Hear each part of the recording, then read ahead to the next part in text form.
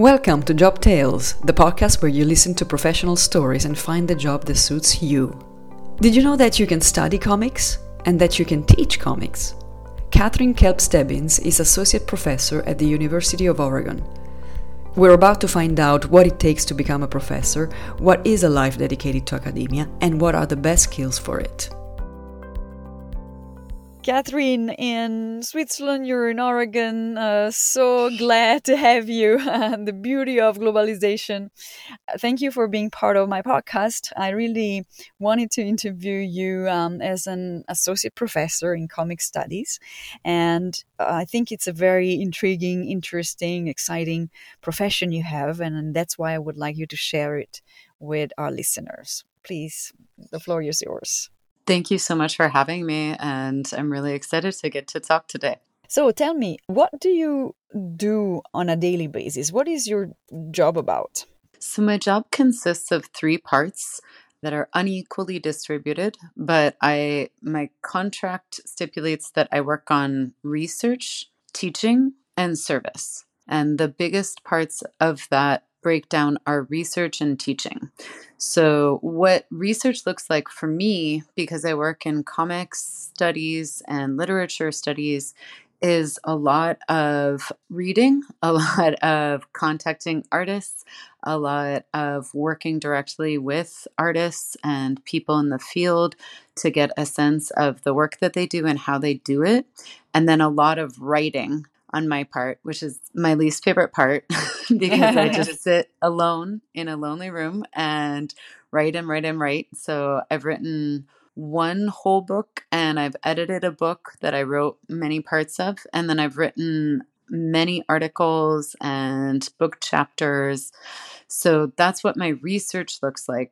I also present at conferences and give lots of talks and interviews, sometimes like this one. Okay. Sometimes a lot less fun. And then I also, personally in my career, I do things like I curate museum exhibitions.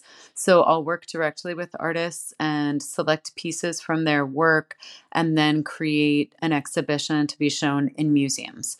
So that's the main part of my research component of my job. In addition, I also teach large classes and sometimes small classes.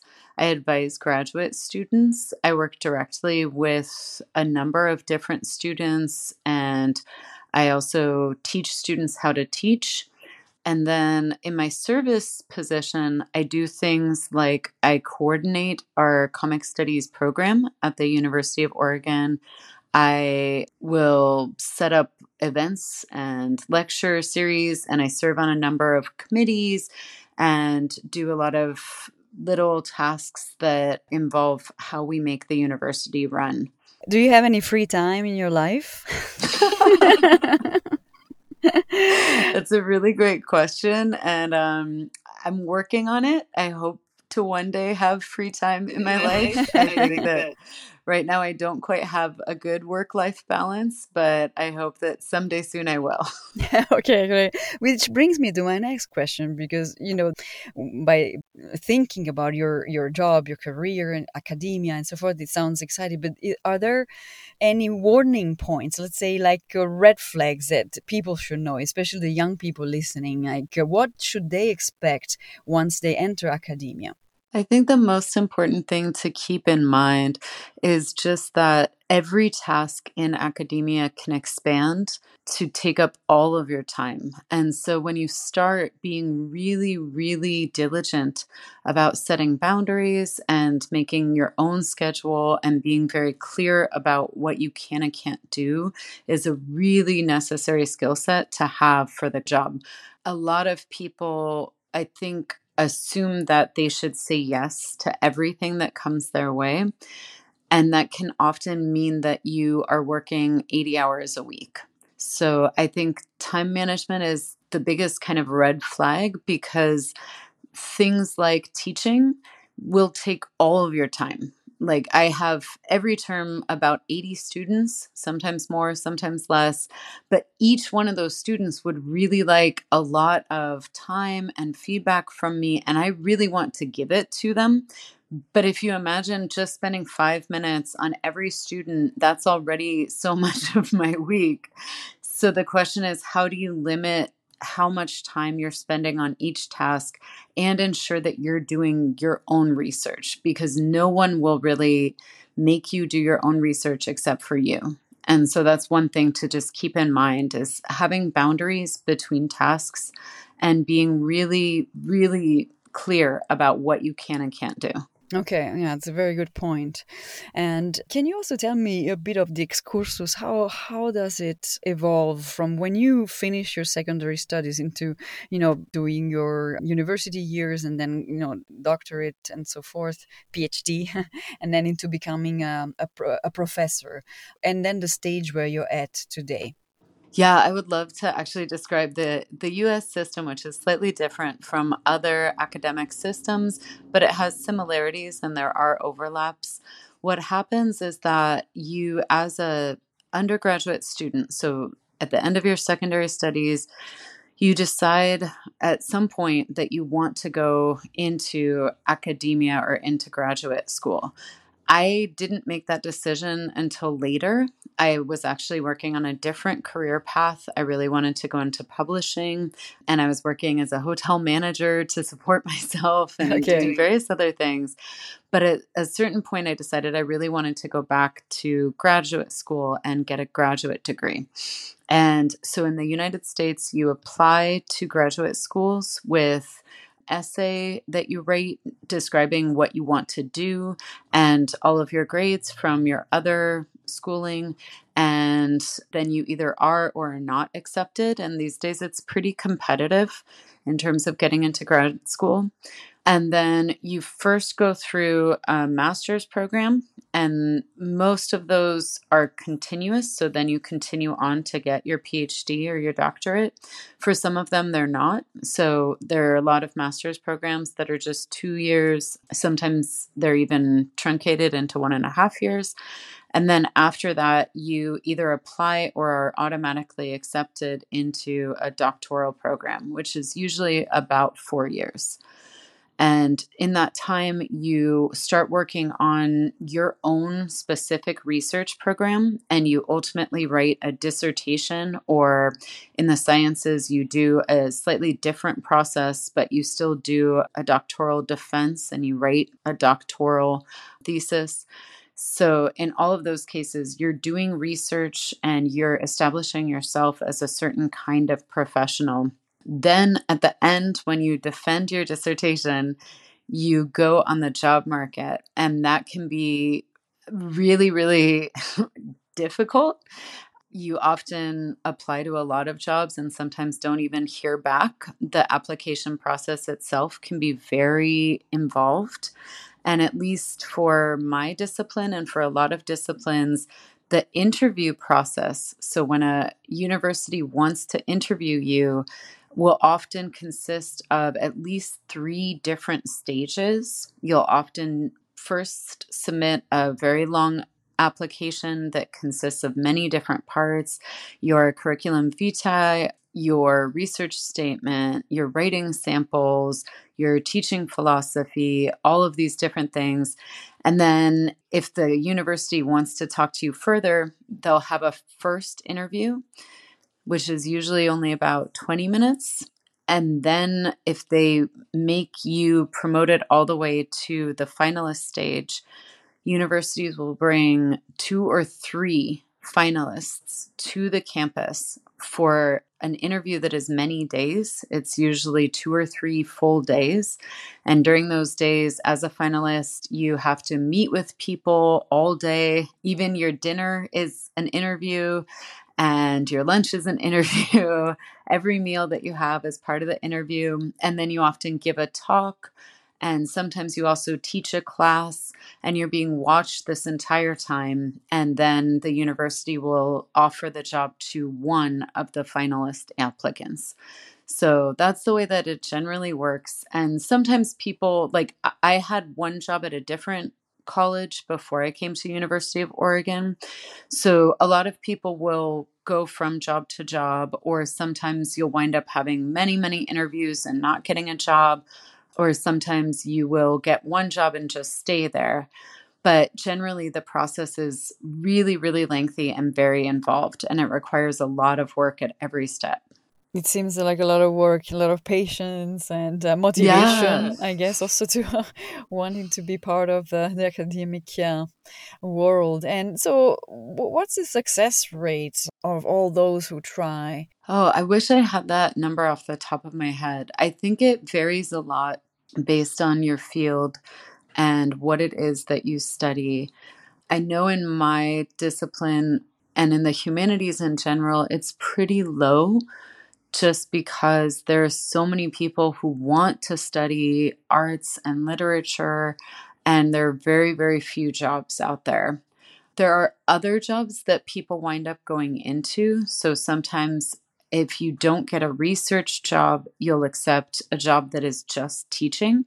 Or sometimes you'll go into a different part of the university, like as an administrator, or sometimes you will do something related to the university, like working in a library.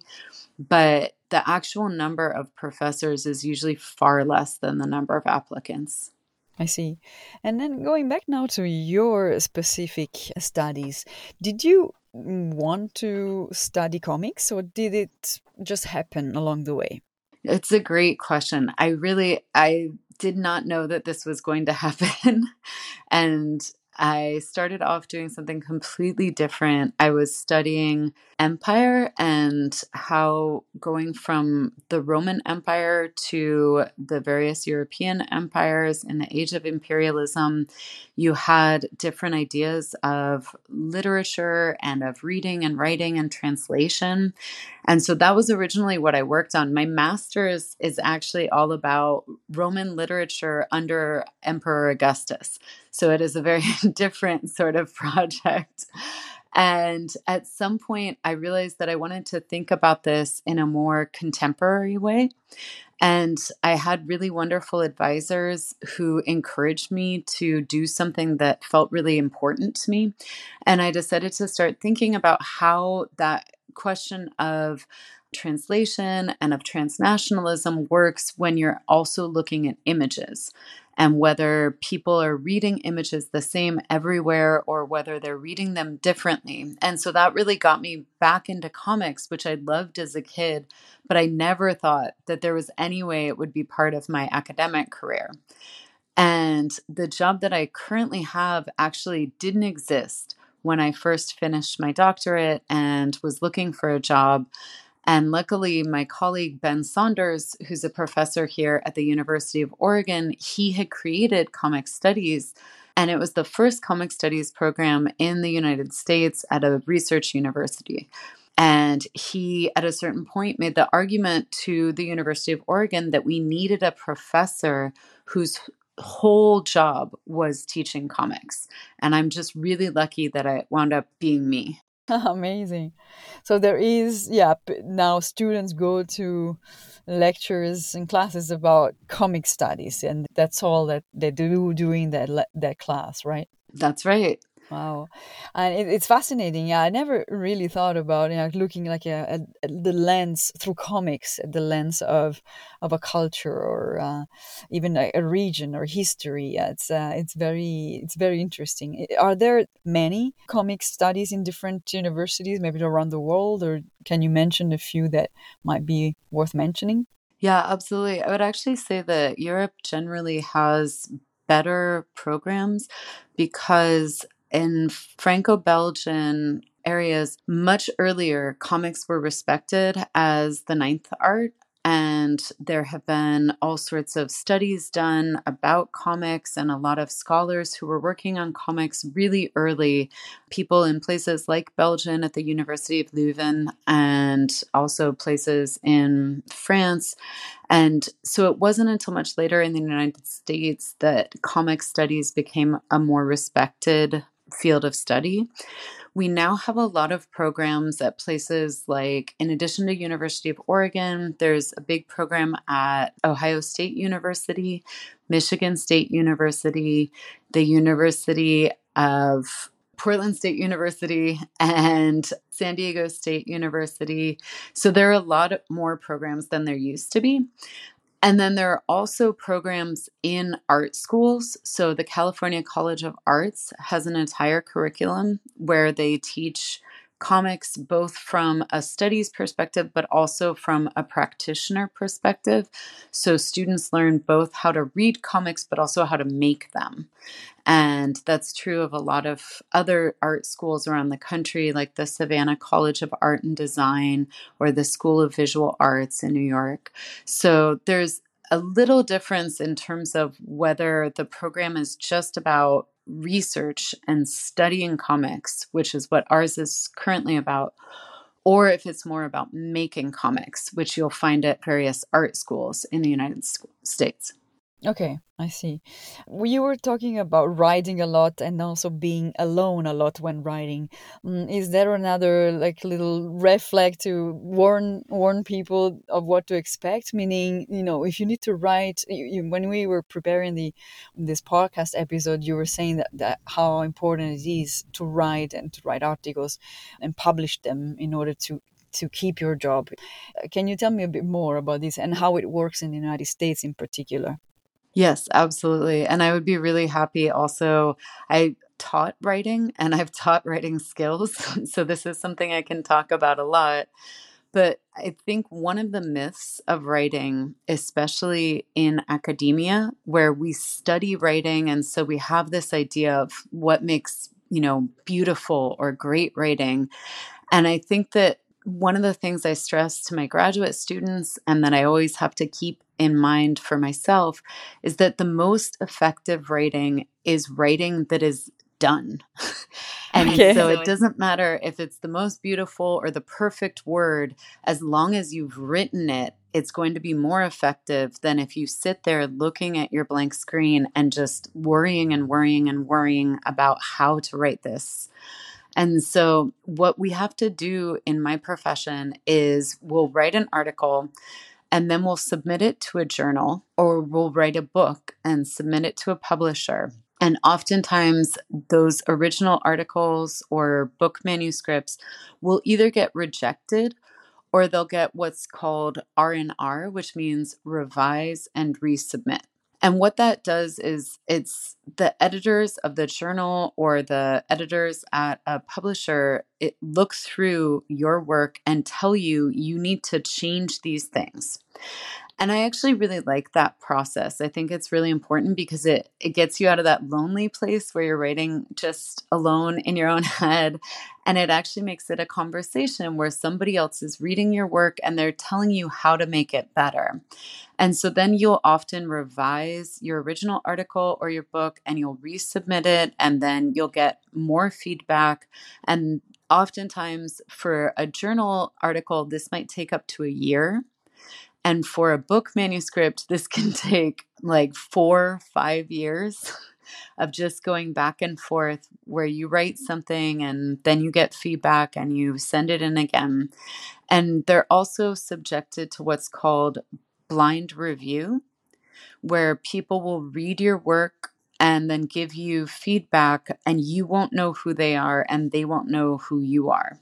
So that's also a big part of the process, is that we have scholars reading each other's work without necessarily knowing who each other are, and then giving feedback that helps you to revise.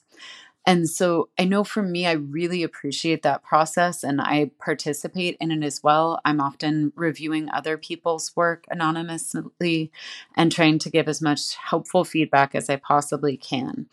But the main thing I would say for anyone who wants to go into academia is that it's really important. You don't have to love writing, but you have to write. And it's really important that you do this every day, that you start writing as a practice, the same way you would do anything, like an athletic pursuit, right? If you want to lift weights, if you want to do yoga, you just have to practice it every day. And it doesn't mean you will ever love writing or think you're a great writer. But if you're writing for 20 minutes a day, it becomes something that you can just do as part of your job.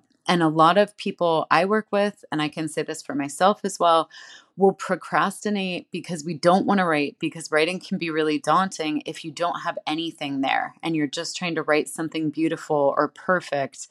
And if instead you just sit down every day and force yourself to get out, 2 paragraphs, like 500 words, just put it on the page, it'll actually become something that you're capable of doing as your job. And I think that's really difficult for people and something that can be really daunting when you're first starting in this profession. I think about technological progress, AI, VR, etc. Is there a worry in the academia that the influence of AI, the technological progress, and so forth will have on to, for example, writing an article? Of course. But I think the thing that I keep in mind, and I know this is not true of everyone I work with, I always keep in mind that academia has always been worried about the influence of outside ideas and technology. This has been true, this was a fear about like the church. It was a fear about all sorts of different innovations that we've had throughout time. It was a fear about Wikipedia. For when I was starting my academic career, everyone was terrified that Wikipedia would make academia obsolete because people would all just go onto Wikipedia and they would never have to come to classes and they wouldn't learn anything. And I think the thing that really gives me hope, that my colleague who is a professor of philosophy keeps saying, is that we have been doing this form of knowledge work for millennia. This is a long tested, tried and true way of studying, which is to really learn something, to use different processes of scientific inquiry and development, and then to teach those to others. And so I think if we just take confidence in the fact that academia has been around for a very long time, and if it goes away, we won't know when it's going to happen. And so I think instead we just need to remember that we know what we're doing. I've been doing this job now this is my 10th year as a professor. It's my 16th year in the academy. So these are things I've been working on and I know how to do them. And I'm hoping that we have students who still want to know how to do them and who still care about learning these things and who still care about how we study things and how we learn things. And so I think that there's always going to be a lot of insecurity about innovation and about change. And for me, that's less of an issue. Like I have students who use AI, I have students who use Chat GPT, and it's often not as good as the students who aren't doing that for a lot of reasons. And so I think until students really understand what they're doing and how they're doing it, it's not really a threat to the same sort of knowledge work and the same sort of writing that we've been teaching people to do and learning how to do for so long. Okay, that's a good point, for sure. Now, 16 years in the academia, in hindsight, what would you have changed? I think when I started 16 years ago, when I first went into graduate school, I didn't have a very clear sense of why I was doing what I was doing. And it meant that I often missed certain opportunities to network, to build my online profile, to build a certain kind of portfolio for myself, because I was really interested in a lot of things and I was really curious. And I actually like that about myself, but I definitely wish that I'd had a better sense of why I was going into academia and why I wanted to be an academic. And so I think if I could go back and counsel myself, I would make myself do things like just create a kind of strategic plan and be able to articulate where I wanted to be in 5 years or what I wanted to be doing and why. And I think that would have helped me a lot with the specific endeavors I was taking on, because I often would take on a lot of extra work because I was unsure about where I was going to go with it, if that makes sense. No, it totally makes sense. Awesome. Wow, so interesting. I don't know if you have any final message to deliver, to convey. I would say mostly the best thing about academia to me is that it's really about curiosity. And if you're someone who's curious and you're someone who wants to learn about the world and be with other people who want to learn about the world, then it really is a great place to be. Otherwise, it's not a great place to make money. It's not a great place to have a lot of free time. So I think that I would just say, if you're curious, like look into it, meet people, talk to professors, talk to graduate schools, get a sense of what it's like. But if you want to make money, definitely don't go into academia. Excellent. Thanks so much, Katherine. It's been utmost interesting. Yeah, absolutely. Keep listening to my podcast. All comments are welcome. You can find me on Instagram, Facebook, Twitter, and LinkedIn. Just type Job Tales Podcast. Tales is Tales. Ciao for now.